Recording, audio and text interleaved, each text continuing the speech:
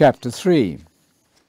So when we could not stand it any longer, we thought it good to be left behind in Athens.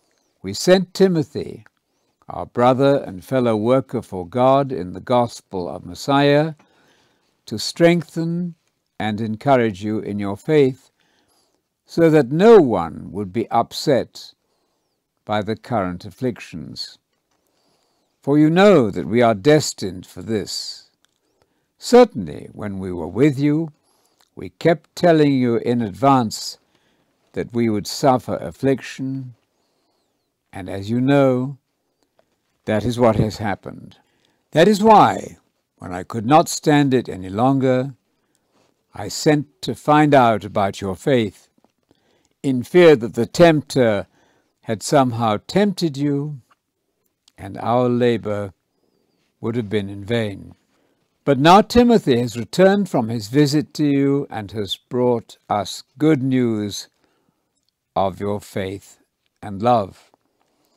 He said that you have good memories of us always and long to see us, just as we long to see you. So, brothers and sisters, in all our distress and affliction, we were comforted about you through your faith. Now we live, if you stand firm in the Lord. How can we thank God enough for all the joy we have because of you before our God?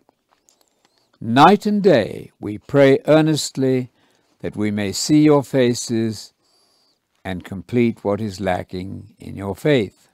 Now may God himself, who is our Father, and Jesus, our Lord, direct our way to you.